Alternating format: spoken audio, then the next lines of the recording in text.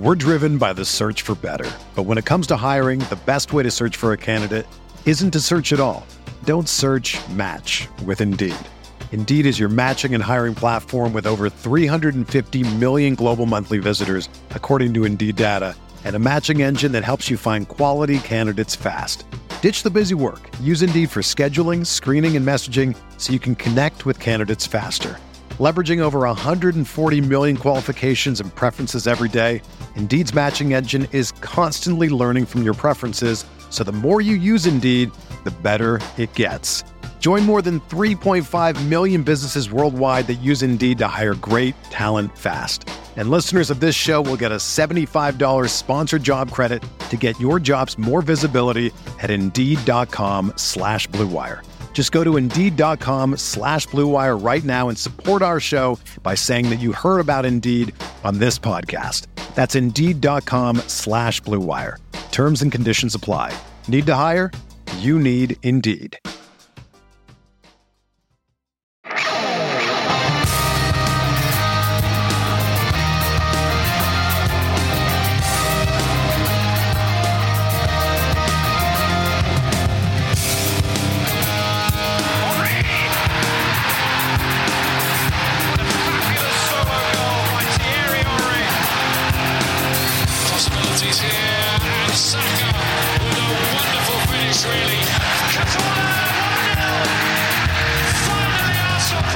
It's time to find out how many different ways you can ask the same questions about transfers. This is the Arsenal Vision post-match podcast. My name's Elliot Smith. You can find me on Twitter, Yankee Gunner. Hello, everybody. We're back. I really apologize. Last week, I went to Scotland, and it was beautiful as I expected.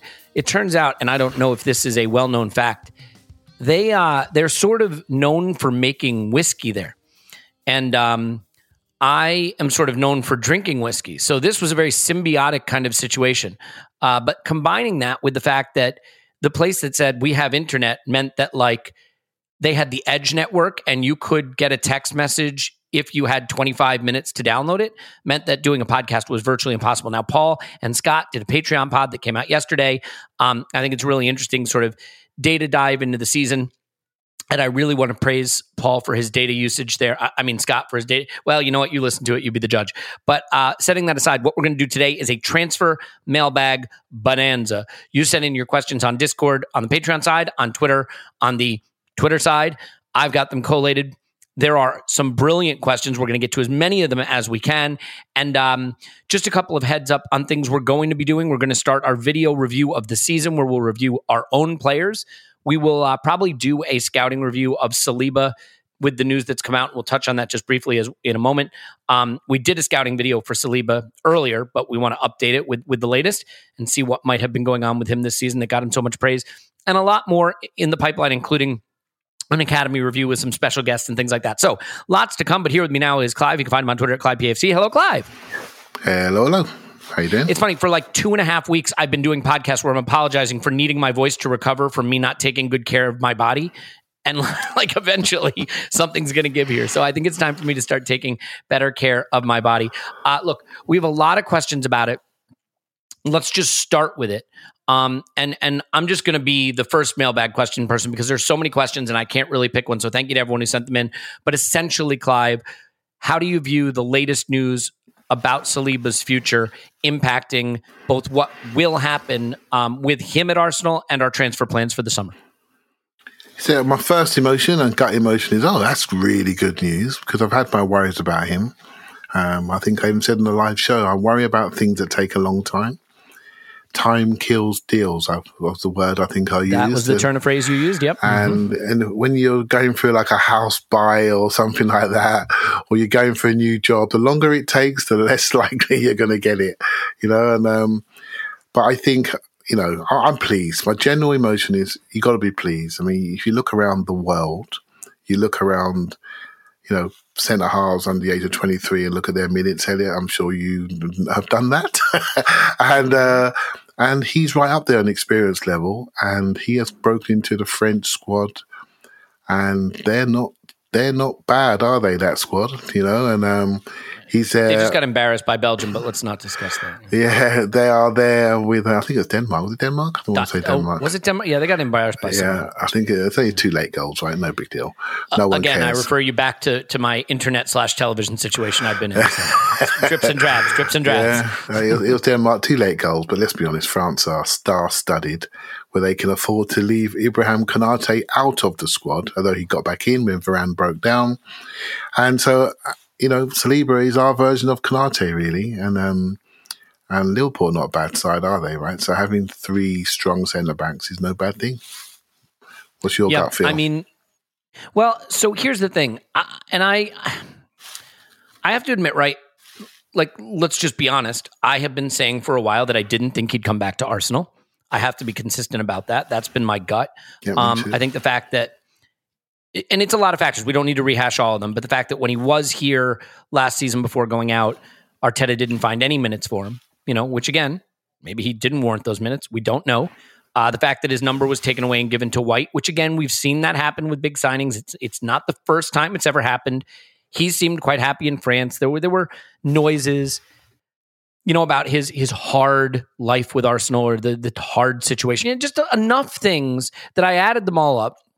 And to me, it looked like a situation where it wasn't going to work out. And we see this in American sports quite a lot, where there's a draft pick, Clive, that was made by the previous regime, like a high draft pick. They really liked him. They had targeted him.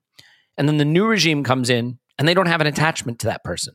And the skill set of that person isn't something that they are connected to. And they just say, it's not a guy we want, really. We want to move another direction.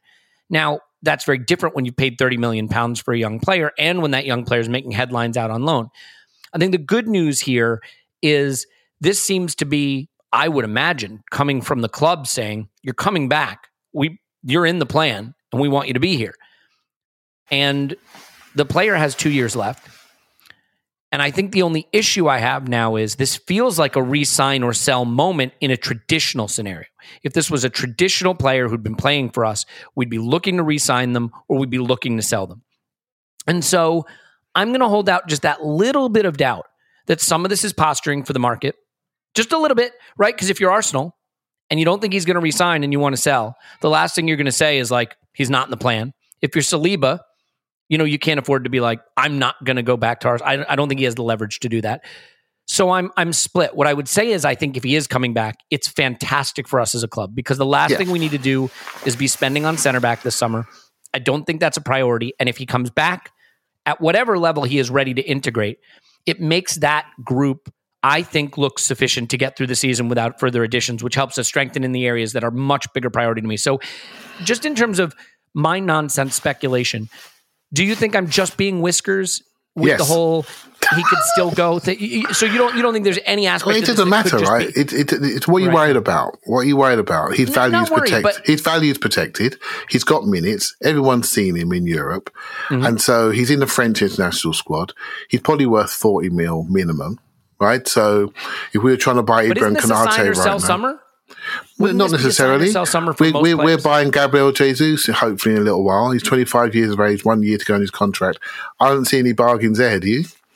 I don't see anybody. City don't seem to want to bargain, but no, I don't see any bargains there. I don't. Sadio Mane potentially going to Bayern Munich, 40 mil. I don't see any bargains there. There's no bargains anymore. If there's a market for you, if you are good.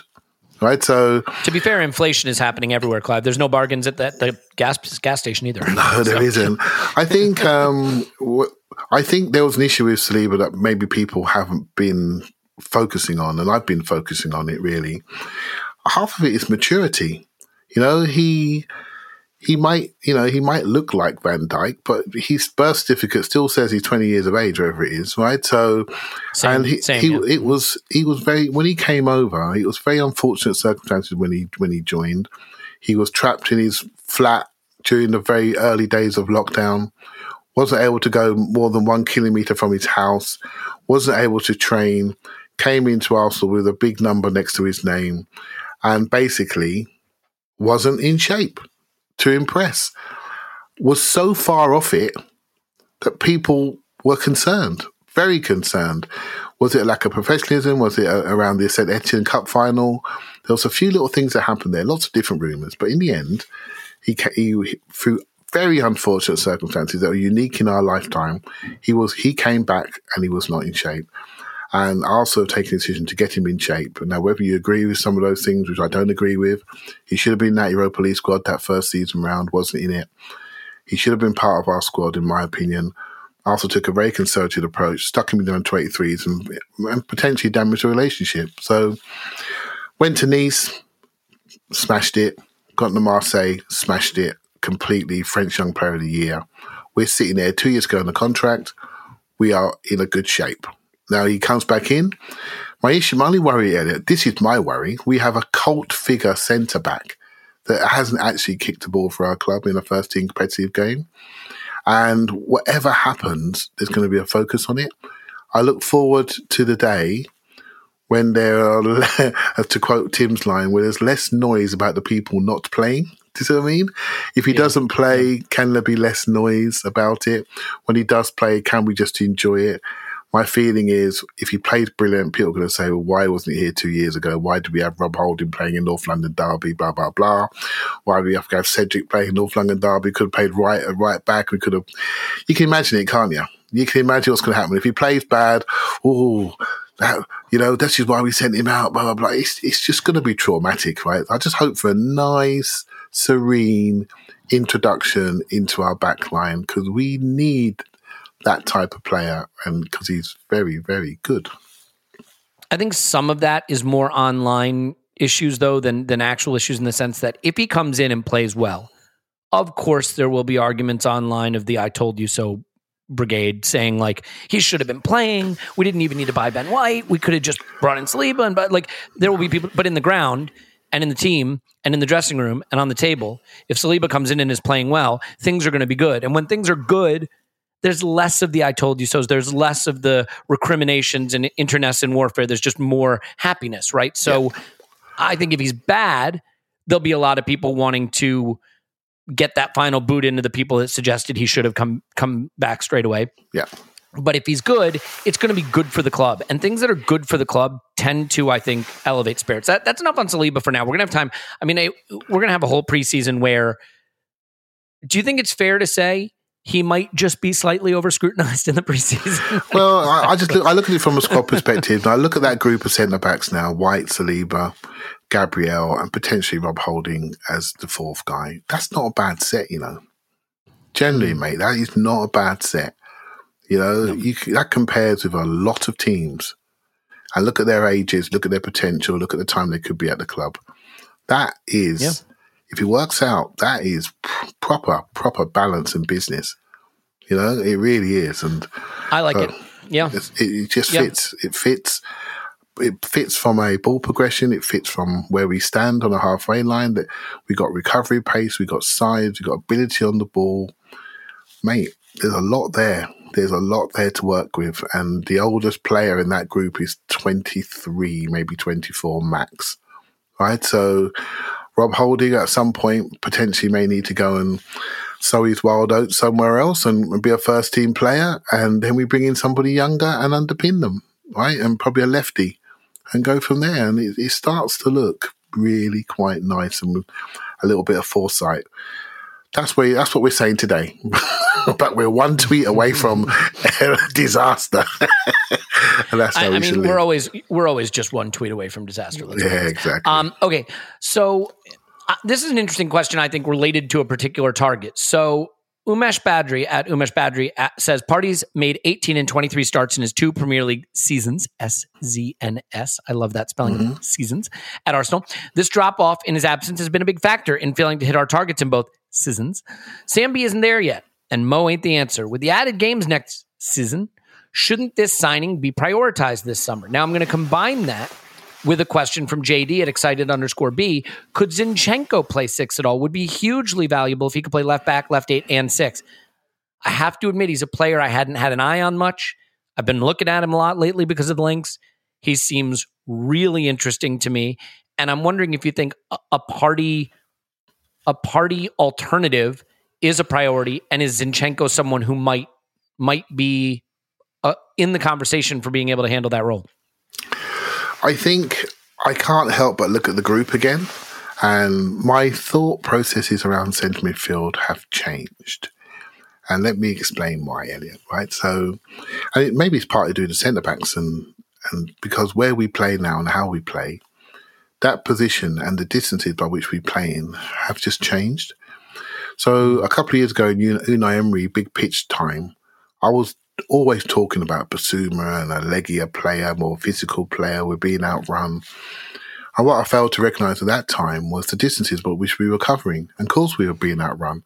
We're not a very mobile team playing in big distances, front to back, and also holding our width from both sides. And it's just a big space we couldn't deal with, right? So I was always the one talking about more physicality, more speed, to cover the gaps based on what we just seen. Then I'm looking at how we play now, and the game is played in inches, literally. It's literally a 15-yard depth. It's so small, and so we need different types of players in midfield. People that can technically receive it on the half turn, can play in inches, can counter press, can manipulate the ball, move it quickly, and players like Tielemans and players like Shevchenko. As soon as you see them, you think, there you go. That works. That works for what we're trying to do. And my thought process is around, historically around a Basuma, for example, who I really, really like. I don't see, he could easily play 6 in our system and be a better El Neni because he's quite smooth on the ball, quite aggressive, quicker into wide spaces. But I don't see it as a priority. I see the 8s as a priority, if that makes sense. Having those technical players that can move the ball with agility, receive it, keep it moving, like flowing through water, like flow through like a sieve, and it just goes through the player and straight through to our forward players who receive the ball early so they can do their thing. And I'm looking, as soon as you see Shevchenko play the other day against Scotland, tell me you weren't thinking that would work in our team. It absolutely could. I mean, that's one of the things that really caught my eye. Yep. Mm-hmm. Yeah. And again, Scotland wasn't great, but it's still, you can see the qualities on display. I thought Ukraine were excellent. Let's see what happens against Wales, where we are recording. By the way, can I stop you just real quick? Because I was in Scotland for that game. Yeah. And the people you're around aren't necessarily representative of the whole, but I have to give that nation huge credit for their reaction to losing and their appreciation for Ukraine.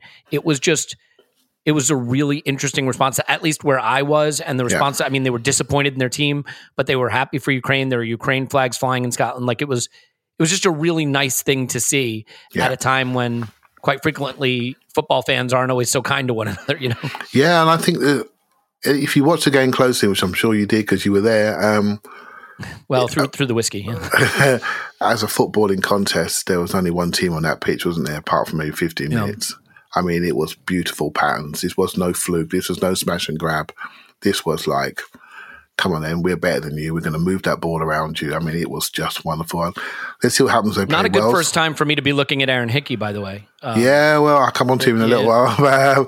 But we're recording this before the Wales game, right? So let's see what happens. But I think he was, the way we play that sort of left 8 that drops out into left back, I mean, suddenly you think, why didn't we see this?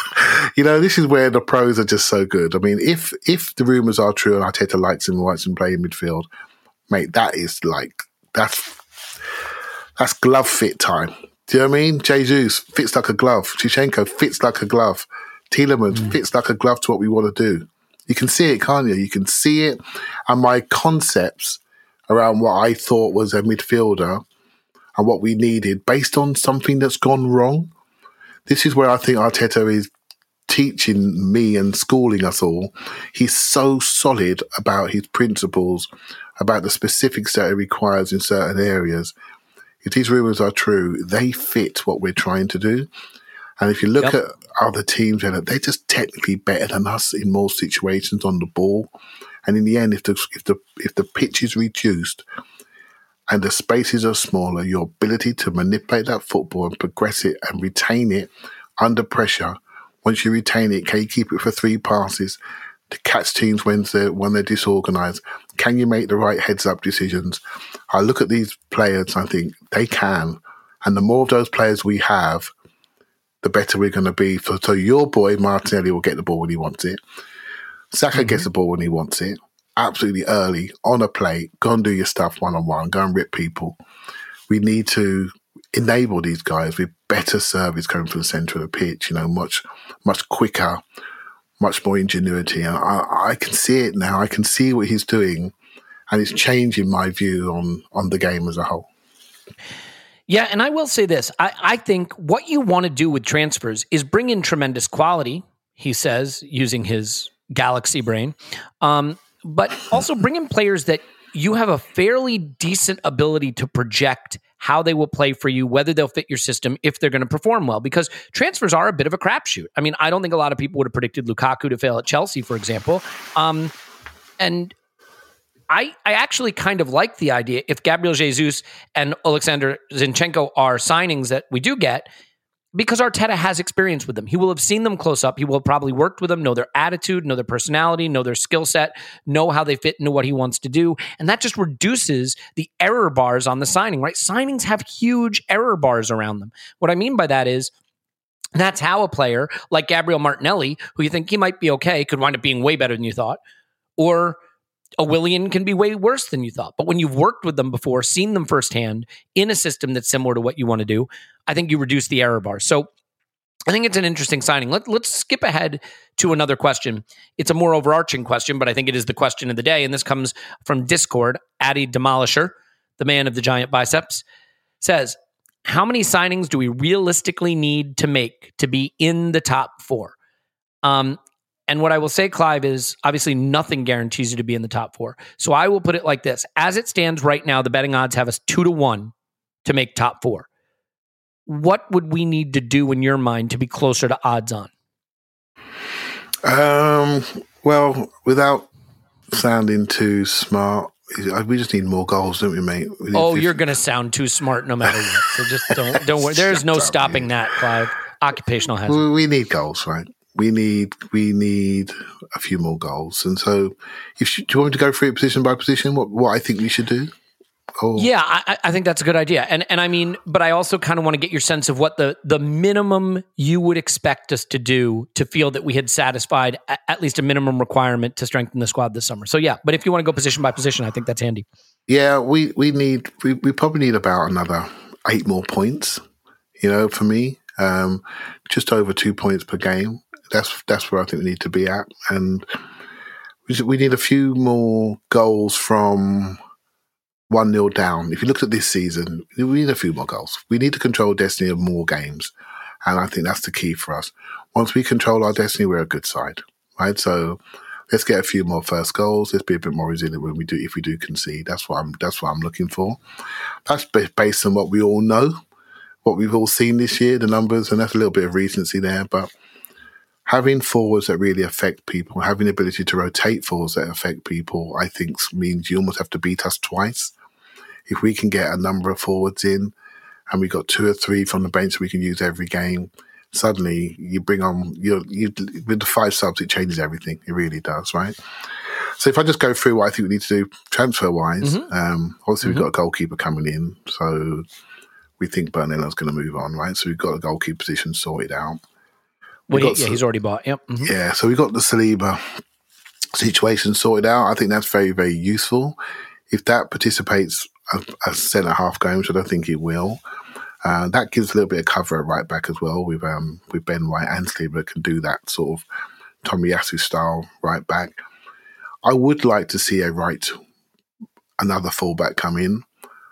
I'm on the right side, but I know a lot of people are looking at the left side, and I'm not. I'd rather coach the player that we have, but some people may say, let's stick him out on loan for a year and bring him back and use. I'd rather coach Nuno for me, and I don't think he's far away. The things that he can't do are very easy to coach, in my opinion. And we just need to give him some patterns of play to allow him to exit his own half, make sure he separates to receive the ball, and just play with a little bit more composure. And composure comes from separation. Separate from your man. He'll be an interesting he'll be an interesting case study in whether a player can recover a deficit of trust from Arteta, because I think it is clear that there may be a deficit of trust there, and it'll be interesting to see if he can recover that. Nuno, I find the most interesting player in the squad. You know me, I just finished coaching my son. That's why I got his coat on. People are wondering, you can see me on video.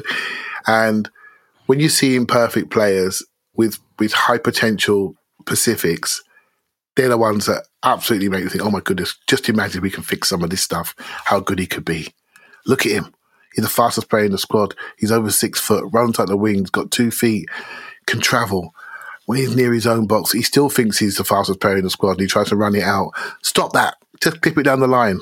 Not difficult, is it, Elliot? When the ball's coming, prepare. A lot of preparation when the ball's coming. Drop away.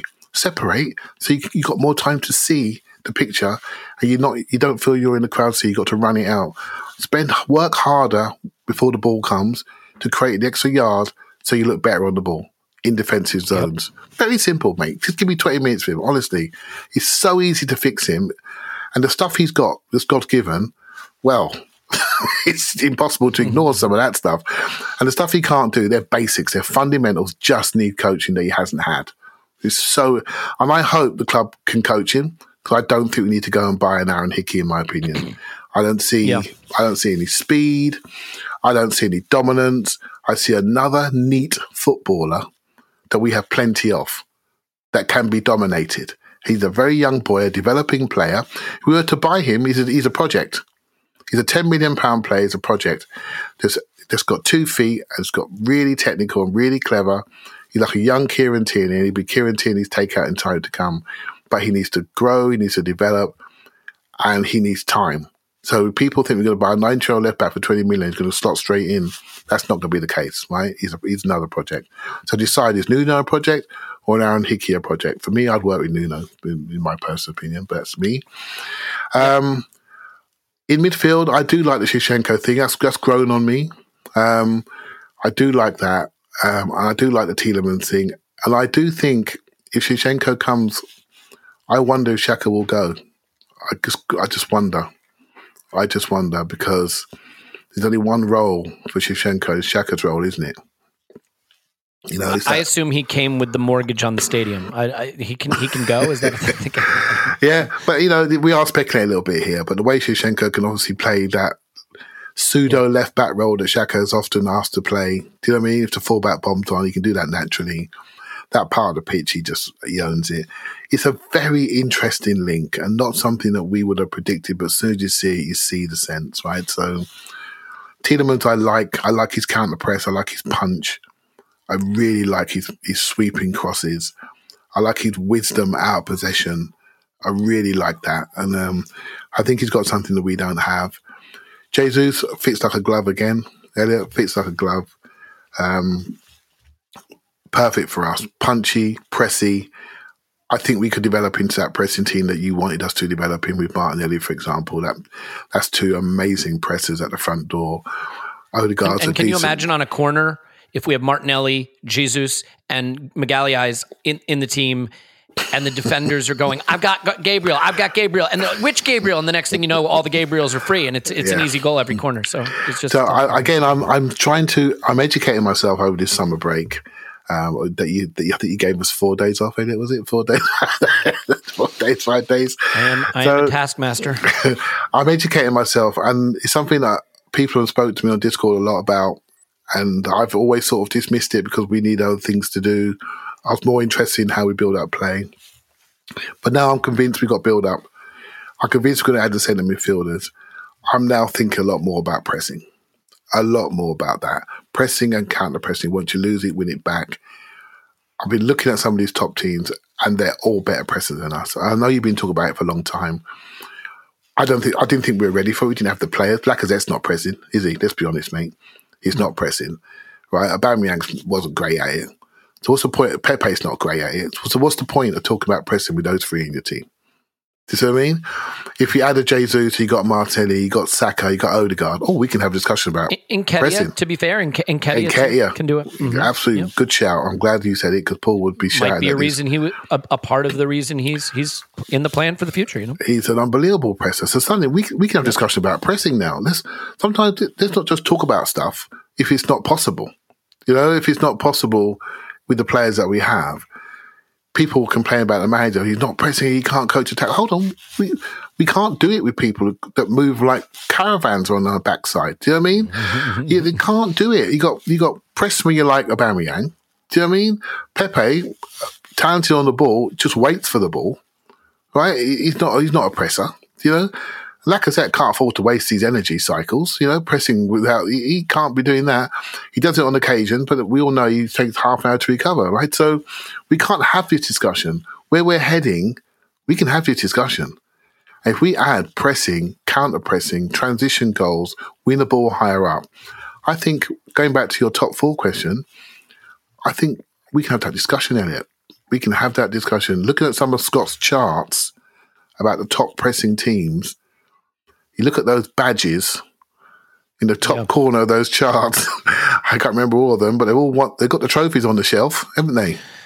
They do, and I've been saying this for a long time, and because I tend to think in terms of goals scored and less about goals allowed, I do think that it just simplifies what you need to do to get more goals. The level of technical quality, the level of really special elite attacking talent you need to break down a packed defense, an organized defense, is very different from the talent you need if you can take the ball off the team, turn them around, and have them running at their goal out of position. So I know that's obvious, but I think it will help us. For me, the summer breaks down like this, Clive, and I think it's pretty straightforward.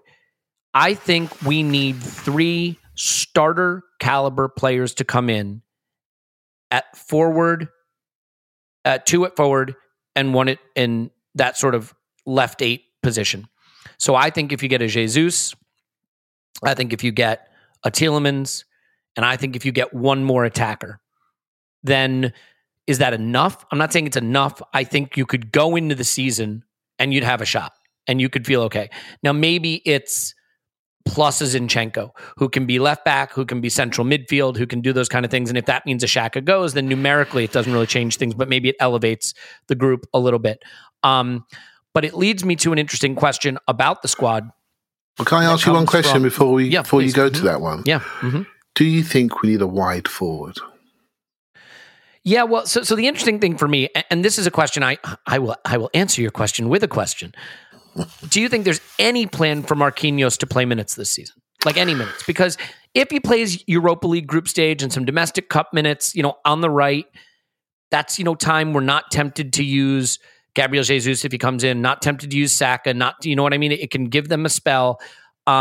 Because I think if you look at the group and you say it's Smith Rowe, it's Martinelli, it's Nketiah, it's Jesus, it's Saka, that's probably not quite enough. But if you throw in some minutes for Marquinhos to spell those guys, it might get you through. I think it's still light, but I think it's doable. But do you think Marquinhos could be in the plan at all? I'm generally not sure. I've watched all the clips like everybody else. You can't tell because the level you're playing against, right? And I don't know the level well enough. I just look at his body power, core control. He's not one of those young kids that looks wispy. He's got real punch about him. Now, if you ask me the question, is he better than young Amari Hutchinson, who's a year or so younger than him? I got no idea, right? And that's someone I rate. He's stronger. He's more developed physically. I just think there's a room for another forward area. And for me, it's either a wide forward or a tall forward. And a tall forward that plays centrally, that offers something that we don't have, that maybe pushes one of our centre forwards into a wide area on occasion, like Jesus, for example. Because I'm just, watching Saka play for England the other day, come on as left wing back, stand in a left back position, look very good immediately as soon as he comes on. Looks like an undroppable player for England for me. He's undroppable for us. At some point, please get that man into his flip-flops. Do you know what I mean? We have to find a way to not be so dependent on him. And it's so difficult because as soon as you see him, you think, we can't drop him. But we must look after that kid. I'm so worried he's going to lose that zip if we keep overplaying him. M. Kenny in the Discord had actually said everyone knows the priority this summer, but a potential blind spot is cover rotation options for Saka. It seems Pepe ain't it. Do you think it should be a priority, and how should we address it? This is the thing. I would never have us buy a forward that we don't think is good enough to start for the Arsenal. Yeah. So like, I'm fine with like a Marquinhos where it's a punt, but what I don't want is someone that we're like buying because he's got some Premier League experience and he's 28 and, he's cheap and he could come in. Like, don't buy someone in the attack who you don't think can come in and give you goals and assists and potentially be a great player. That I think we have a good platoon of attackers, and what I don't want to mix into it is a mediocre option that we're just sort of adding to make up the numbers. I don't think that works. So clearly Saka's going to need some rest. If Marquinhos gets minutes, and again, I have no clue if he's in the plan, that would be interesting. If it is a Hutchinson or a Balogun who comes in and gets minutes, maybe in the first half of the season, they don't go out on loan. They play group stage, they play the cup, the League Cup, and then they go on loan in January. Yeah. All of that can help. And Jesus could also play on the right side, Elliot. And he would be an option because Nketiah could play through the middle. Jesus could start on the right, and then you've got Martinelli or Martinelli or Smith Rowe on the left. Hence my tall forward option. Mm-hmm. Do you see? Hence my tall forward option. Because when you have that Mourinho leaves Roma, could you get Tammy Abraham? I don't know. Yeah, and there's I just got his thing for a tall forward. I just think we don't have it. We're missing it. Scamacca's not leaving Italy, right? Sorry, pardon me if I pronounced that name completely wrong. I think it's right, Scamacca. We don't know, Elliot. We don't know because Inter Milan want to get Lukaku back. And if they put their money into Lukaku, they're not going to buy Scamacca. AC Milan have just bought Divock Origi, another tall forward, good player, by the way. Underrated, needs to play and will do really well for AC Milan. So they're not going to buy him. Juventus have just bought some bloke called Vlahovic. They're not going to buy him. So in Italy, where can he go? Now, if Tammy comes over to UK, he could go to Roma. I did a little bit of video watching. Wait, I got to stop. You said if Tammy comes over to the UK, he could go to Roma. Scamacca could go to Roma. Scamacca could go to Sorry, Roma. Mate. Yeah, could go. And so Tammy comes over to UK. Again, I wouldn't buy Tammy at that number.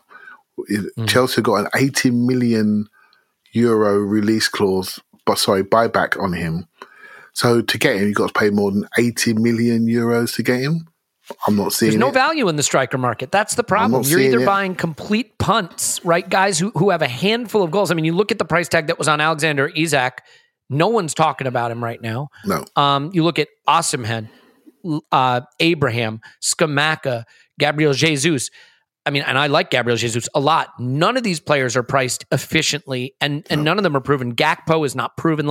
So I mean, what about, because someone asked this question, I think this would be an interesting one. I don't see it happening, but this comes from Ahmet Tooney at Ahmet Tino Tooney. Is it worth letting a darling go, Saka, Gabby, Smith Rowe? And I can tell you right now, no, not Saka or Gabby, at least particularly, to bring in a Gnabry at £35 million as a ready-made replacement and have money left over to complete all of our transfers without gaps. My issue with the way that question is phrased is the $35 million does not account for the 300 grand or 350 grand a week this guy seems to want. But it does raise the interesting issue of if maybe you think Smith Rowe's talented but not going to get there, or maybe you think Martinelli is overvalued, do you let someone go to bring in a more ready-made guy like a Serge Gnabry? Is that even a player that you'd want to bring back to us? Serge Gnabry, so I've been trying to wean myself off of him, but then I watched him play Italy yesterday. He looks sharp, mate. He's just effing sensational. He's just a really good player. I worried about it. He looks sharp. I worried about him. I looked at him. I looked at Kingsley Coman, and I thought, okay, Gnabry, you're quite heavily muscled. You had a few weight problems when you were younger. Let's see what you look like, right? I'm trying to say, yeah, you've lost it. You can't be that good. And then I watched the game and thought, oh, God, you are pretty good. That's backwards, by the way. He's got it backwards. You're supposed to have the weight problems as you get older. If he needs any information on that, get in touch. I'll let him know. That's what happened to him with Tony Pulis, right? He had weight problems and he didn't play very well. He got injured and then he came back, ripped it in the Olympics, and then came back to Arsenal. Yep. A real asset, and we didn't quite handle it correctly, and it was too late. Bayern Munich had tapped him on the shoulder. They saw the future and got him for £5 million, right? So, first he went Don't forget he made a stopover. There was a little. Yeah, he went to Werder Bremen, right? But that deal was done, wasn't it? And that's what German clubs do. There's a pyramid, and at the top of the pyramid there's one club. And until Germany, I know Lewis is probably listening to this, but Germany needs to sort that out because it's suffering. It's suffering because of what they're doing to underpin Bayern Munich, right? So, and Dortmund no more than anybody else, and so does RB Leipzig, where they can lose their manager and their skipper and their centre half when they come second to Bayern Munich. So they need to fix that. So Gnabry is very difficult to ignore. Very difficult to ignore. But I have this thing where you shouldn't allow a player to come back. Once they leave, I just think for me, just move on with it. But talent-wise, he's special, Elliot. And if you want to lift the levels, he would definitely be someone to lift our levels, right? But again, we're just about to get rid of a couple of players and big money. I'm not sure we need to bring somebody else in on big money to just sit on that. I'd rather see someone come in with the core values and want to be here for the right reasons for me. Yeah, and sometimes it's the weird little details. The tiniest little details can affect optimum performance, Clive. And it could be a weight issue. It could be your training habits. It could be the boxers you wear. Your underwear can give you that comfort level that helps you perform. And I want to let you know that Manscaped has a phenomenal pair of boxers that come with their latest offer that we're going to tell you about now. So, according to Manscaped, sweaty sack summer is approaching, and it's time for you to prioritize the comfort of your crotch. Look, they write it. I read it. Manscaped have spent 2 years designing the most comfortable boxer briefs out there. I've had the honor of testing out these new boxers, and this is actually true. So, we were going to go for a long hike in Scotland, and it was going to be down by the sea and then up into the highlands, into the hills, and then back down, and there was going to be climbing, and there was going to be hiking, and just looking at me, you can tell that I'm probably not built for that. And I was like, I need to grab one pair of underwear that's not going to chafe, that's going to hold, that's going to be perfect. And I grabbed my Manscaped boxers. Those are the ones I took on that hike, and they performed brilliantly. In fact, Manscaped even trademarked the jewel pouch, so it's serious. They're breathable. They're comfortable. It's time for you to invest in your family jewels. So let your bulge breathe, it says here, and get 20% off and free shipping by using the code, Arsenal Vision? Should have remembered that. But you give me 3 days off, Clive. I don't know what the hell I'm doing anymore. At manscaped.com, promo code Arsenal Vision. Manscaped.com, promo code Arsenal Vision. You'll save 20% and get free worldwide shipping. Of course, the boxers will be even more comfortable when you've shaved yourself beautifully with the Lawnmower 4.0, the best electric trimmer for below-the-waist grooming, offering skin-safe technology designed to trim hair on loose skin. So once again, get 20% off, free shipping with the code ArsenalVision at manscaped.com. That's 20% off and free shipping with the code ArsenalVision at manscaped.com. Once the Boxers 2.0 touch your privates, you'll never go back. I mean, there's only so many things I'm going to read directly off of it. And once you are comfortable in your boxers, you're ready to hire new talent, he says, trying to come up with a segue. That's right. We're going to tell you about Indeed, the one hiring partner that lets you attract, interview, and hire all in one place. I want to tell you about a new feature, one that I think is inspired by the pandemic, but even outside of the pandemic makes life easier, and that is virtual interviews. With virtual interviews, Indeed saves you time. You can message, schedule, and interview top talent seamlessly all in one place. Indeed makes it easy to connect with your applicants. No need to install anything extra. Indeed's virtual interviews work right from your browser. Saves you the headaches. With virtual interviews, there's no downloads, plugins, or purchases. You can do it all in one place. After using Indeed's virtual interviews, most employers said it saved them days of hiring time, according to Indeed data in the U.S. With Indeed's reliability assessment, they can even predict candidates' effectiveness going forward. So, virtual interviews, a great feature. Of course, they still have instant match. Sign up for Indeed now and get a $75 sponsored job credit towards your first sponsored job. Plus, earn up to $500 extra in sponsored job credits with Indeed's virtual interviews. Visit Indeed.com/Blue Wire to learn more. Claim your credits at Indeed.com/Blue Wire. Indeed.com/Blue Wire. Terms and conditions apply. Need to hire. You need Indeed. Clive, is that enough of that? Indeed. Nailed it. Okay, back to the critical issue of transfers. And I'm going to answer a question if you don't mind, Clive. Yes, you normally do that anyway, but go ahead. And I also usually make up the questions, and to be fair, then you normally answer whatever you want. So we all have our own agendas here. You answer the question as you're asking it, and then ask me. That's right. I say, here's my question. I say, here is the answer. Now you speak on what you're interested in. KB at MFWB17 says, at what point does your brain switch from, quote, it might happen, to, quote, it's happening with transfers? For me, it's Ornstein saying it'll get done. And until then, it's just a rumor. This seems like a silly, sort of fun question, but I actually think it's somewhat important because you can get pulled from pillar to post, get mad at the club, get frustrated with the club, all over something that was never real to begin with. Yeah. And so it's funny. I don't single source it. Ornstein is a good one. You know, there are obviously reporters that I don't believe the veracity of their reporting and others that I do. But you also have to remember some reporters have access, but the access is to the agent. The agent has a reason for spilling a story, right? Some have access to the club. The club have their reason as well. What I tend to do is I look at a cluster of people who in general I trust, who I think have access to good information, who I think have a reasonable attitude towards transfers. You know, they're not super roped up and absorbed in. And I try to look at this cluster of people and say, at the point that they all seem to be talking like they think it might happen, I tend to start to invest a little more energy and interest and exploration into it. The Tielemans transfer is a good one where just the whispers and the noises among people who aren't transfer obsessed, who I do trust, who seem to be acting as though they expect it to happen, has, for me, made it feel like a fait accompli. Now, look, that doesn't mean it might still not happen, but I do think that it is important that if you're going to get frustrated with the club, and we are all entitled to get frustrated with the club or with the manager, whoever we want, that we do so on information that at least has the sense of credibility, enough of a sense of credibility to it that you're not just inventing a reason to be mad. You know, if I say Arsenal in shock swoop for Mbappe, and then we don't do it, and you say, where's our ambition? That was never a real thing. So I don't know if you want to weigh in on this, Clyde, but I do think that handling transfer season, first of all, look, there's two things. You can just have fun with it. You can look at every rumor. You can indulge in every rumor for fun. But if you want to really analyze what the club's strategy is and then really effectively react to the club strategy, you do have to have a filter and you have to have a process by which you determine what you think is a legitimate effort and what isn't, you know? Yeah, I enjoy the transfer window, as you know, but more so to learn about different players. I love learning about new players and how they play.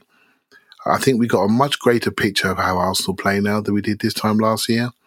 We didn't really flip to the 4-3-3, 4-Diamond-2 till, just before Christmas or mid-October, November last year. We started to notice that Xhaka was pushed up a little bit more. We started to discuss it. And so we developed into a different shape, and we haven't got the specifics for the shape that we want to play. We haven't. That is not, and Xhaka's a good example of that. Fine player, fitting in. He's not an advanced 8. He can do it, but that's not his primary position, right? So we need to get a bit more specific. And what I do is I just try to enjoy the players that we're linked to, and then try to mesh them into the group. And I like to guess as well. I love a guess, right? So, I love to sort of predict somebody that might come in based on how I think we are playing and what we need to add, and I love putting it out there and say, this guy would suit. And it's just for enjoyment point of view, because when it comes down to it, right, a few blokes, in talking about Arsenal on podcasts and looking at their Twitters, we don't have the links that we think we may have. But some of the guys working for The Athletic, for example, they do have the ability to understand a little bit more about the strategy due to links that they have. And so I tend to look at those guys. And if you're smart and you listen and you really read and really see between the lines, you can almost feel when something's about to happen, and when it's real or not. And that's the bit I enjoy, just the speculation of what we could be, what we have been. Well, it's just yesterday, right? But we are looking a little bit more defined in what we're trying to be, in my opinion. So. Yeah, and it's interesting because there are some people, Clive, that'll say, I don't care until he's on the official site holding up the shirt. And that's okay to do it that way. But where I think you miss a little something doing that is if you can, with some certainty or some confidence, ascertain what rumors were real, what moves we were trying to make and didn't get done, I do think there's a benefit to analyzing what got done and what didn't get done. Because you can't judge the club only by what they execute on. You'd like to be able to analyze what didn't get executed and think about why it may not have. Was it a bullet dodged? Was it a missed opportunity? I mean, we know, for example, this goes back many years, Arsenal were in for Xabi Alonso. Xabi Alonso was coming to Arsenal. We know that. And it didn't happen. And it was a last-minute thing. Yeah. Like $1 million quid, would you believe it? And it was a huge mistake in my view. Huge mistake. That's an example of a rumor that people can say, well, we don't know that was ever true. I feel pretty confident with the information I have that it was absolutely true. And we didn't do it. And so that gave you an opportunity to analyze the club. So it's all very interesting. Shall I give you a couple more? Maybe. Let's talk about one that did go away. Alexis Sanchez was going to go to Liverpool, and we nicked him. Can you imagine him playing for Liverpool in that pressing system? Aaron Ramsey was going to go to United. Yeah. Yeah, he wasn't going to United. That was a long time ago. But let's give you one from last year. There were three players we would talk about this time last year. We talk about Odegaard and Buendia, Maddison and Buendia. Mm-hmm. Remember those three? Maddison, Buendia, Odegaard. And we were having great debates about that. And we were saying that Maddison's be expensive. Odegaard, well, we've seen him. Is he going to be worth it at 30 million? Buendia, he's 2-footed, he's punchy, really good player. And we were quite comfortable with any of them, really, weren't we? We weren't like, we weren't overly invested in any of them, but we liked them all. We ended up with Odegaard. And you got to say, you got to give the club a round of applause, because for me, he's the best one. I think he's got... The funny thing is, there are people I've seen who still think it should have been Maddison, which I think is interesting, because I disagree. But I can't help but look at the numbers. So I don't think Maddison is worth £30 million more than Odegaard. Yeah. And it would be nice we could have had them both, right? Because I think he's a very multi-talented footballer that I think wants to move but can't get away because of the contract that he's signed, right? So, and he's somebody that I think would suit our club. But we've got Smith Rowe, who's sort of that in-betweeny type player that can play high, can play inside. And so why would you invest in somebody to that level of expense when you've got somebody in your academy that can do that role or could develop into something very, very close to that role that scores goals for fun, right? So, whereas I think Odegaard is unique, being a lefty, playing in that slot, and he enables Saka, and suddenly you think, round of applause, club, you've made the right decision for all the players in our team. And so, but enjoy that process, right? Enjoy it. I enjoyed it. Yeah. We're the right one. So this is interesting. I'm going to combine a couple of questions here, because obviously Alexander Lacazette is done at Arsenal. We've waved goodbye to him. And Zilch on the Discord says, at the end of the day, was Lacazette a downgrade on Giroud? Then Gentle Mango says, there's been a lot of talk about buying two strikers. Isn't buying two expensive strikers, Jesus, Osimhen, David, Nunez, whatever, repeating the Laka-Oba mistake? I think it's interesting. So let's start with that. Lacazette is gone. Really good. I don't think he was a downgrade on Giroud necessarily, but I don't think he was an upgrade, and I don't think he was a player we wanted, and we went for him, and a window later we went for another striker. So in terms of Lacazette being a downgrade on Giroud, and in terms of not wanting to repeat that mistake this window, how do you think about those two things and the way they go hand in hand? When Lacazette came in, I think we all thought, we're going to get a bit more speed. We saw a lot of Giroud's faults and said, you know what, maybe Lacazette can be a little bit of what Giroud does, but with a little bit more oomph. And he didn't quite have the oomph for the full 9 minutes of a game, right? So in hindsight, and I've said this, but if I've dreamt it or said it, Lacazette was a bad buy for us, in my opinion. I think he was a bad buy. We should have put the extra money to buy Aubameyang first time round that summer. We would have had Aubameyang and Giroud, and we'd have had a contrast in centre forwards, right? And that's what we should have done, right? So, can I build on that just with one super quick thing, Clive? Because I'll forget it if I don't. And I think it's a really interesting point. If you want to say Aubameyang wasn't available in the summer, Arsenal would have been better off buying no one and buying Aubameyang in January. and then having the money to be a little bit more creative with it. And I think that's just worth thinking about when we think about this past January, for example. Had we gone for a player that was a compromise at center forward, well said, we would have been one window later buying another first choice center forward, and it would have been the Oba Laka situation all over again. Just, not saying January is perfect, but just something beautifully said. And then we all wanted the players to fill the holes in our dreams in January. But hopefully we'll see in the summer well said. that we made the right decision, but that's to be confirmed. But it's not me downing Lacazette because he's been a fine player for Arsenal, but for me it was a bad buy because we bought Aubameyang, and Aubameyang was a player that we should have waited for, and Giroud could have done a lot of the things that Lacazette did to a higher level, and he's proven that because he stayed in the France squad, he took Lacazette's place, and he won the World Cup. Right, so there you go. And he's close to being France's record goal scorer. He just won the league of AC Milan. This is a player that knows his role and knows how to do it. And given the fact that we went young, he would have been just as good an enabler as Lacazette, if not more so. Somebody you can bounce off of. So, huge miss. And plus he knocked us out of beat us in the Europa League final. Let's not go into it, right? So, why do you bring these things up? A huge miss. So back to Lacazette. I think it was a bad buy.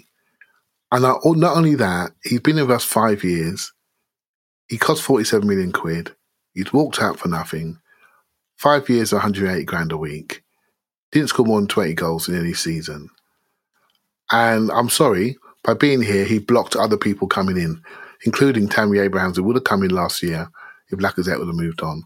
Tammy Abrahams would have come in at 35 to 40 million. You won't get him at 35 to 40 million now.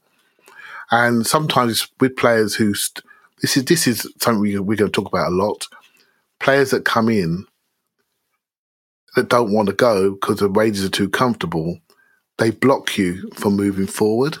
And it's our fault. It's not their fault. We signed them on, right? If they don't want to go, and we're seeing more and more players leaving on free transfers, you got Salah, Mane, Raheem Sterling. I think they've all got a year or so to go.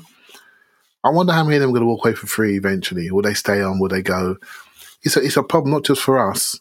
It's a problem for many teams. We all want these signs to come in, but these transfer fees, you're literally throwing the money away. Because if you're Gabriel Jesus now, we're buying for 40 mil. What's going to happen? Do you think we're going to sell him? Or is that money just dead money, Elliot? You tell me, right? This is more your thing. Yeah. But to me, it's dead money, right? It's dead money. So you've got to keep your transfer prices down. Football needs to look at transfer fees because the contractual rules now are so favourable towards the player. I mean, look at Paul Pogba. Crikey. They let him go. He was on their academy books. They let him go for free. They buy him back for 90 million. And 4 years later, let him go for free. I mean, what is that all about? Do you know what I mean? It's just incredible. The wastage That's is just like the Prestige worldwide business model from the Step Brothers movie. It's just profit? Yeah. Well, look at Lukaku again. You know, another 90 million, wherever it's 96 million.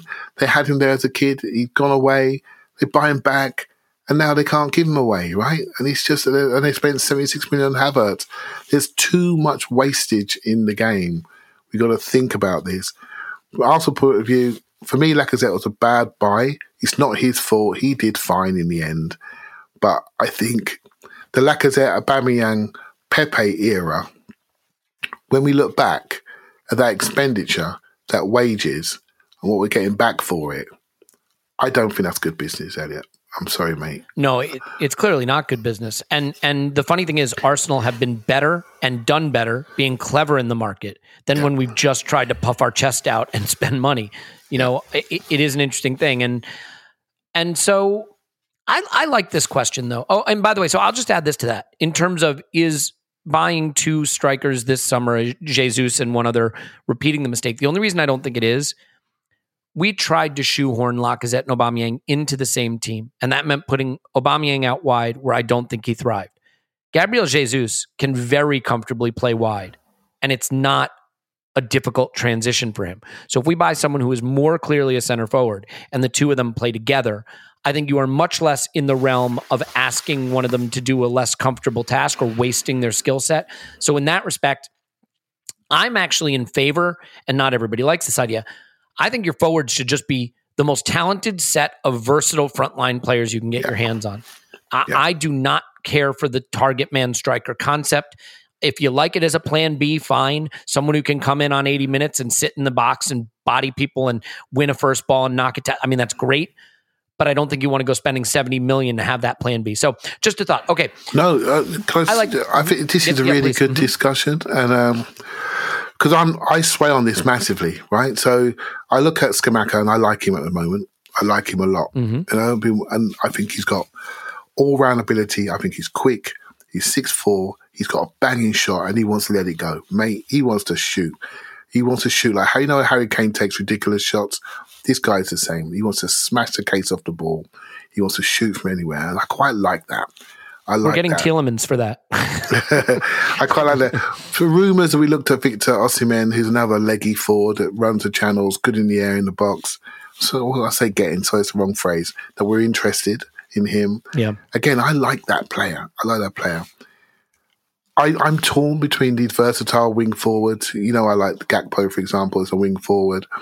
People that can just be good on the ball in different parts of the pitch and not be so one-dimensional.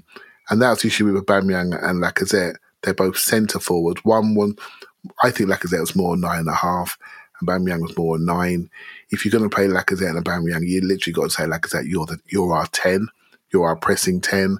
And Aubameyang plays ahead of you. That was the only way they could work. And that's the way that Emery used them. You know, for that period, they did quite well until they didn't. So if that's your plan, then fine. If you haven't got a plan, then that's why it's a bad buy for me. But yeah, I take your point about the lack of versatility. I think we have versatility in Jesus, and I don't think we can make that mistake again. You have to be careful about going to one game and suddenly think you know everything about every player. So I'm going to go and make that mistake right now. The one thing, especially from the game I went to at the end of the season against Everton, maybe it was because of the angle we had to the pitch. Yeah. The game is so fast. It's so unbelievable. The TV sucks all the speed out of the game somehow.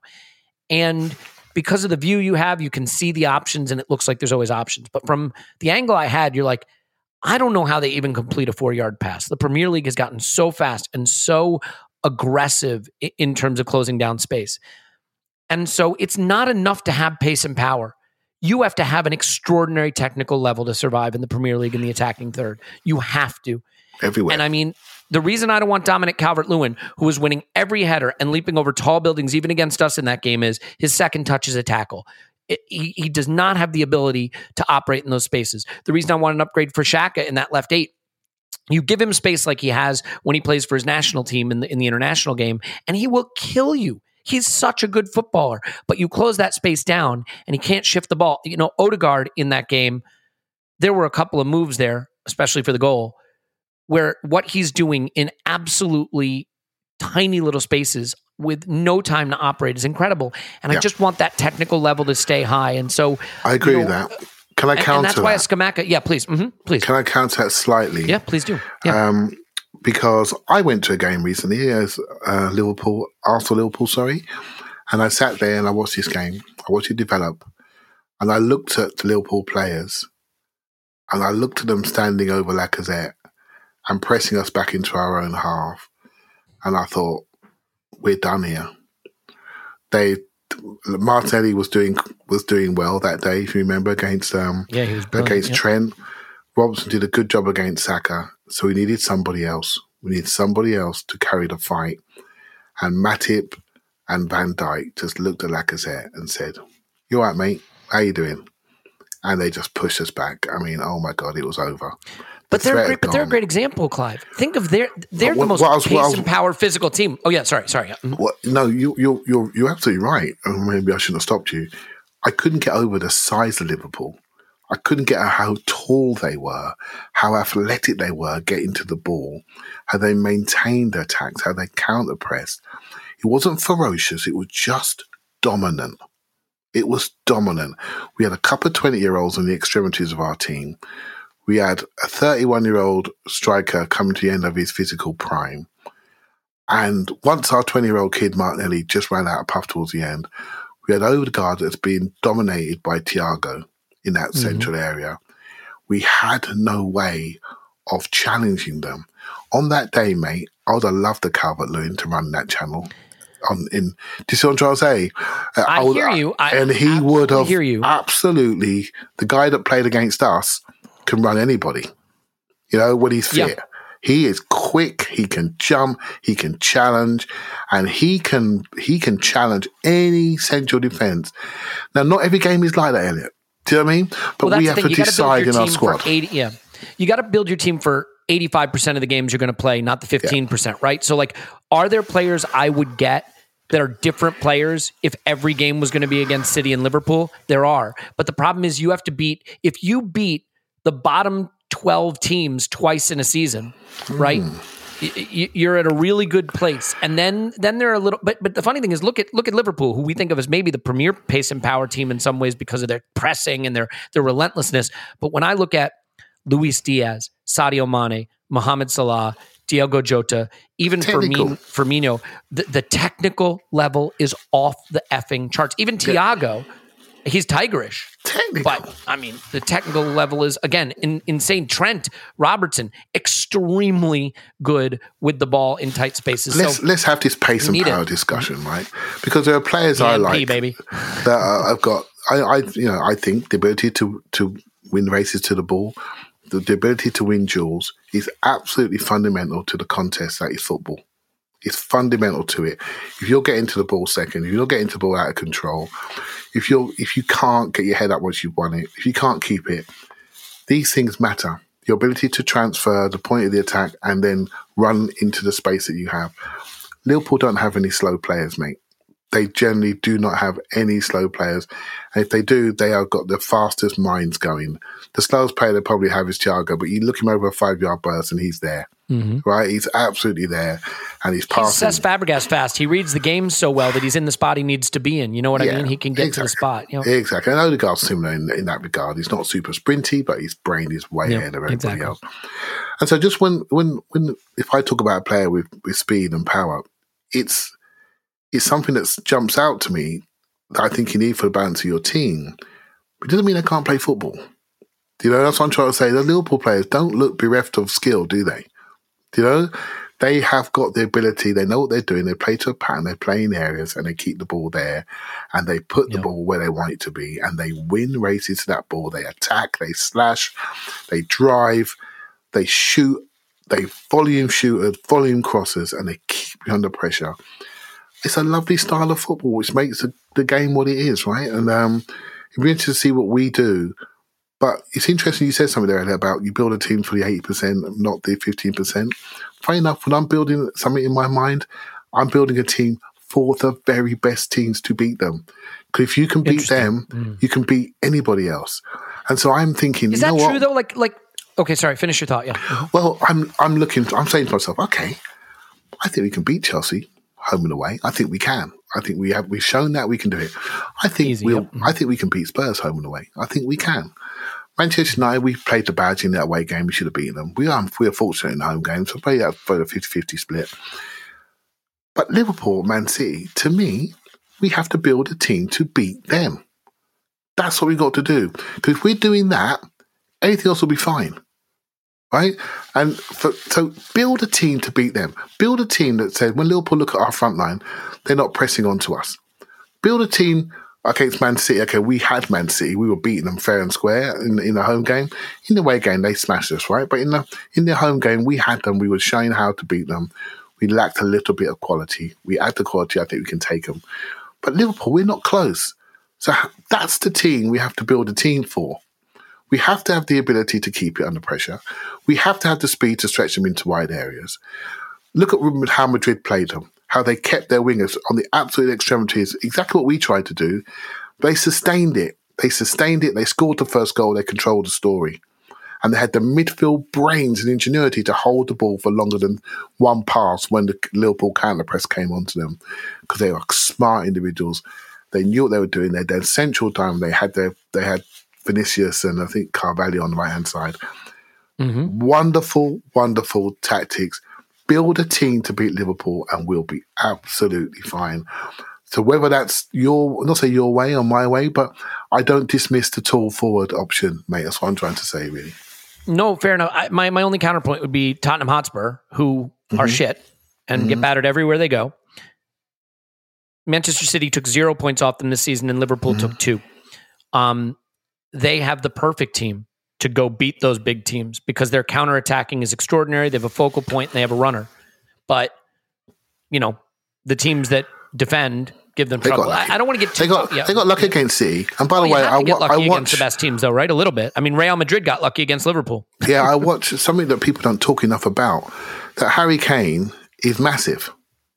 He is massive. I watched him line up for England. He's a massive bellend. I agree. Yeah. He's taller than Jordan Pickford. So next to his goalkeeper as the captain. He's broader than him. I think he was the heaviest player. I'm not saying he's overweight or anything like that, but he was the heaviest player in the last Euros.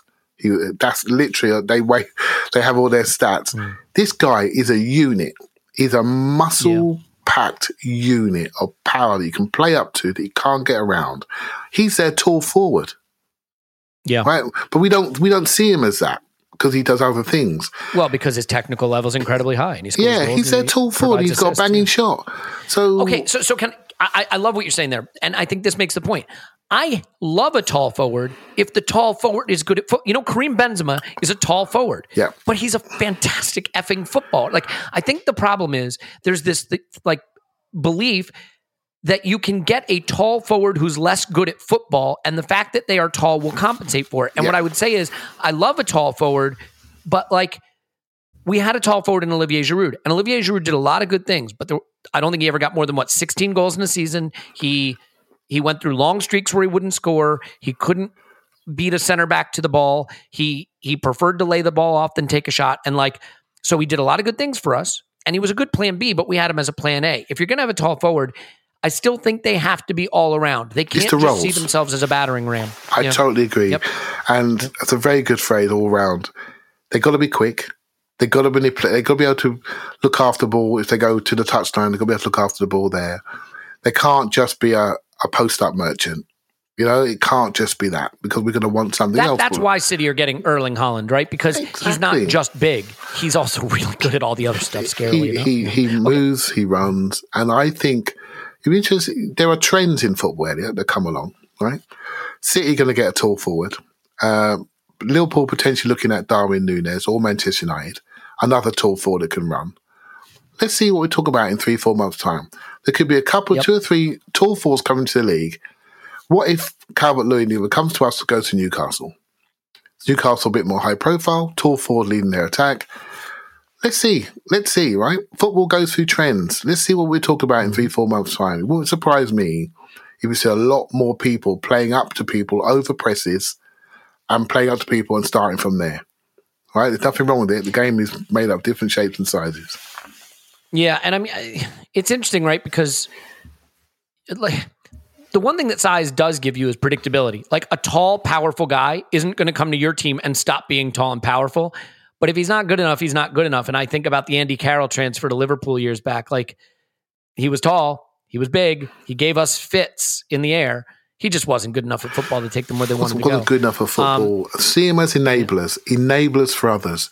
Look at our core youngsters, our fantastic 4. They're all punchy middleweights, right? They're punchy middleweights. We got Eddie on top of that. That's 5. Another punchy middleweight. If we had Jesus, that's 6 punchy technical middleweights. We've got room. We've got room. This is an example.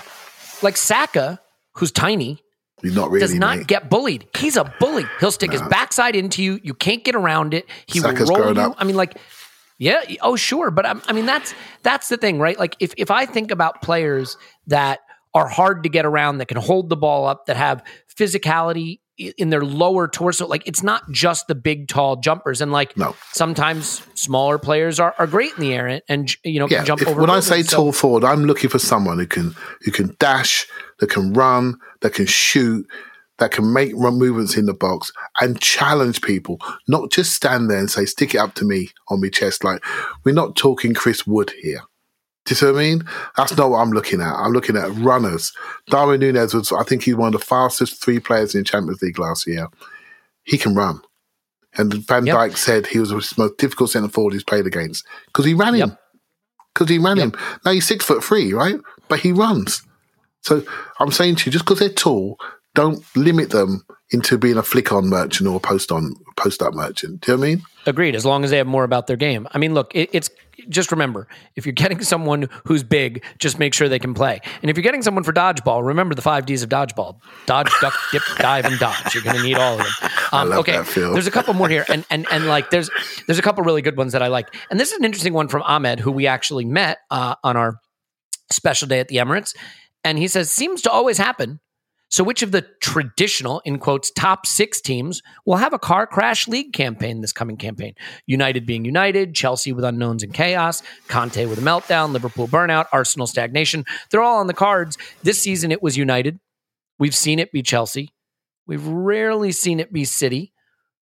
Liverpool, you know, they may have an age curve burnout kind of issue coming on. So if you had to predict, and it could be us, if you had to predict a car crash league campaign from one of the big 6 next season, where do you see it happening? It could be us, but I don't think so. If we keep adding smartly, and another thing that we have in our locker is that young players tend to get better, you know, and we've got that in our locker. And we are the youngest team by a mile, so that will improve. I got a little hunch for Chelsea. I think the new owners are going to want to impress, but they're losing some fundamental pillars to that team. You know, Rudiger, he's their best defender, and he just walked away. Christensen, just walking away. Kante's not quite the player he was. He's not rubbish, but he's not quite the player he was. Jorginho had a really busy time. Maybe he's topped out a little bit, you know. I watched Mason Mount play for England. Crikey, I don't know what he is. Ziyech, there's rumours of him going. Lukaku, we know that situation is not positive, you know. Werner, yeah. Werner, he's got a bit to do. I do like Havertz. I think he's a smooth player, but what's his role, given Lukaku's come in? What's his role? And so there's a few challenges in that team, you know. Reece James, a little bit injury prone, good player. Let's see what happens there. Alonso, again, he's been there a long time now. He's not improving. You know, Chilwell, big injury, could take time to come back from. I look at them, I think, you know what? They need investment. It's crazy we're saying that about a team that had £1.5 billion of investment over the last 19 years. They're sort of at the rebuild stage, though. They are. Kind of backed themselves into a rebuild. They need a new way. It's interesting how teams go through cycles, right? It wouldn't surprise me. We get to Christmas and Tuchel is thinking, well, maybe this isn't for me.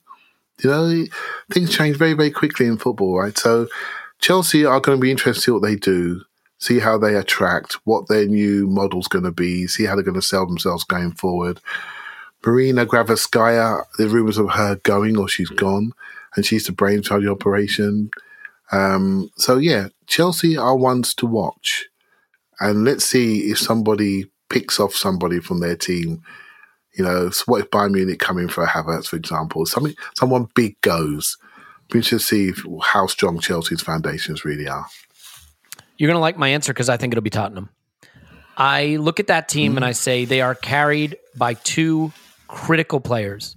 One turning 30 this summer, one turning 29 who has dodgy ankles, and the one turning 29 had a great season, but more in the mold of provider.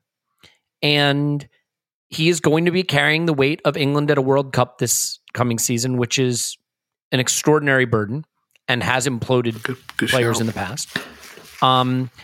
Those 2 players, even if they're 20% worse than they were this season, I don't see where they get the extra oomph. Is Heung-min Son at 30 going to come back and have another Golden Boot season? Is Harry Kane at 29 on his ankles going to come back with a World Cup and you know, be able to be the versatile do-everything player? They have the added burden of Champions League, which they didn't have, which means less rotation in midweek for those critical players. Yep. Conte, you cannot convince me that's where he wants to be. And so I think if they go through a downturn, it will be a distraction. He's doing what he does, loading them with older players so that he can walk away with a disaster. I mean, Perisic, really? Is that what they needed? I don't know. So I think they have a potential between the Conte sort of transience there and the aging goal scoring that they have up front. I mean, I think Kulusevski's a fine player. I don't think he's a sensational player. I think he's a fine player. I think he's good. Yeah, I'll put it. Yeah, I like him. I just don't. He's not Son and Kane. I think if they get an injury to one of those two players, or if one of those two players drops their level, I don't know how they compensate for that. With Champions League and the World Cup, I think that could be an issue. So that would be mine, and that leads to the question: AFC. Yeah, thank you. Well, Tottenham having a collapse is always a good shout. No one's going to argue with me there. So for once, I have a take that everybody's going to like.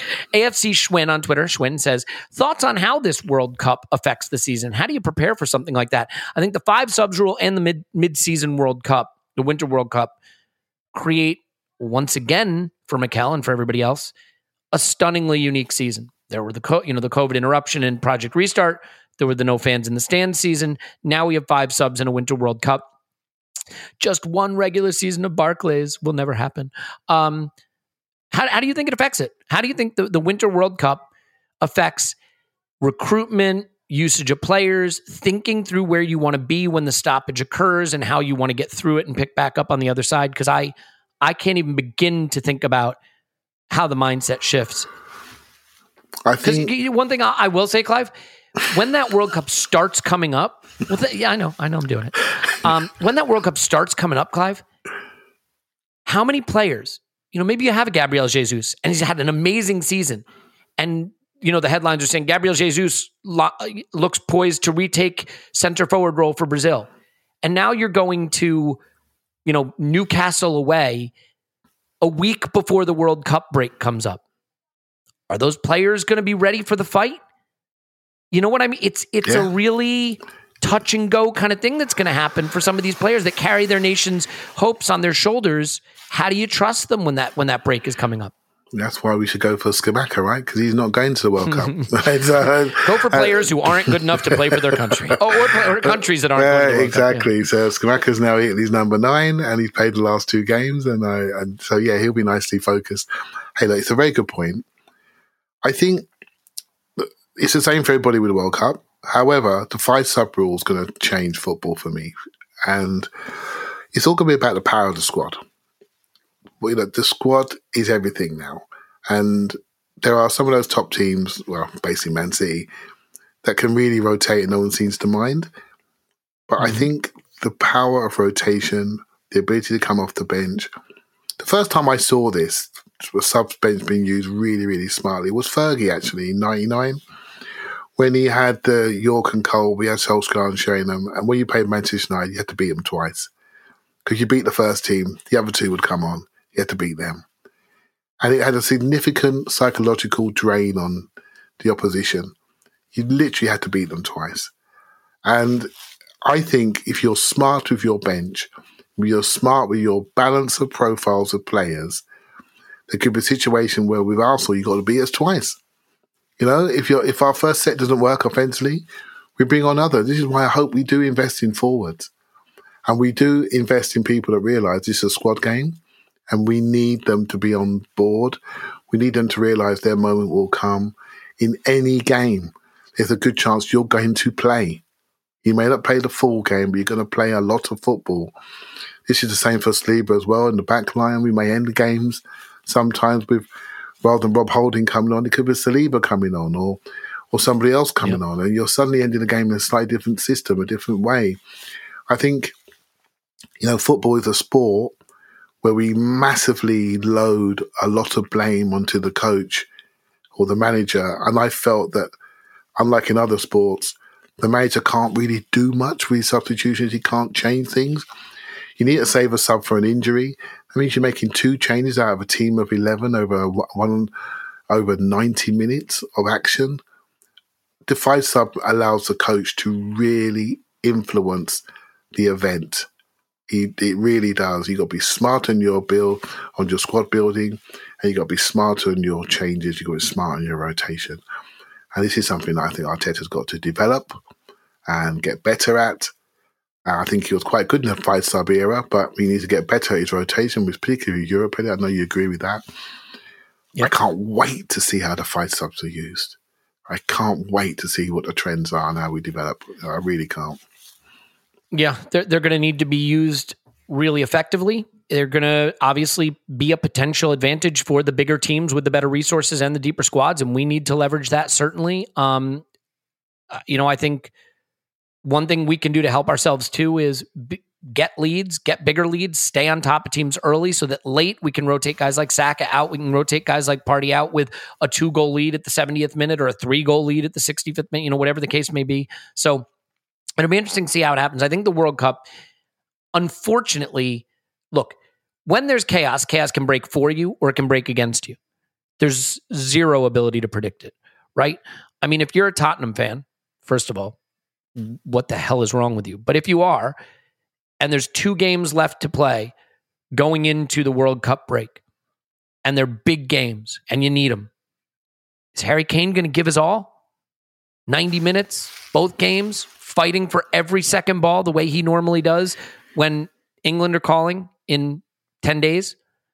I think that's going to be a really interesting subplot. And I guarantee you're going to see stories right before the World Cup break of fans fume after so-and-so player seems to give, dispassionate performance on the brink of World Cup break. You know what I mean, Clive? Those stories are going to be out there. And coming back. In previous years, we've seen players come back, particularly from African nations. They don't show for a while, right? And we've seen it with Aubameyang. Did Aubameyang get malaria one time when he came back from the tournament? Yep. And it cost us, right? It cost us. So this is all to come. The power of the squad. It's really going to be such an interesting year, and one that we can't really predict, right? And we can't predict football anyway, but there are rhythms in this season which are completely unique, as you've highlighted. And, mate, I can't wait.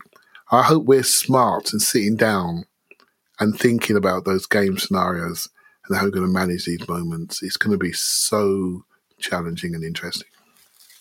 Yeah, I totally agree. And I think there's just so much to happen between now and then that's going to be really exciting. And then it's almost going to be like the end of one season and the start of a new one after the World Cup. And by the way, we'll have a World Cup daily right here on this feed for you. So look forward to that.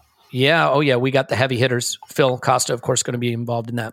Am I going to be involved in that or what? I don't know. I'm just... we had a lot of people. One of their biggest transfer questions is there going to be a major transfer at the Arsenal Vision podcast? And, I just want to say those who know don't talk, and those who talk don't know. So we'll leave it at that. All right, let's leave it there. Clive, I really enjoyed this conversation, actually. I thought it was some brilliant questions. There's so many more good ones we could get to, so maybe we'll just hold them for the next episode. We'll be back on our regular schedule this week, so we'll have some scouting videos on the Patreon side. We'll have some of our AVP clips. If you haven't checked that out, it's cool, actually. Like, Clive will record 10 minutes, Paul will record 10 minutes, Tim will record 10 minutes, I'll record like 75 minutes, and then we'll stitch it all together. And it's just a good way to get like what's on our mind.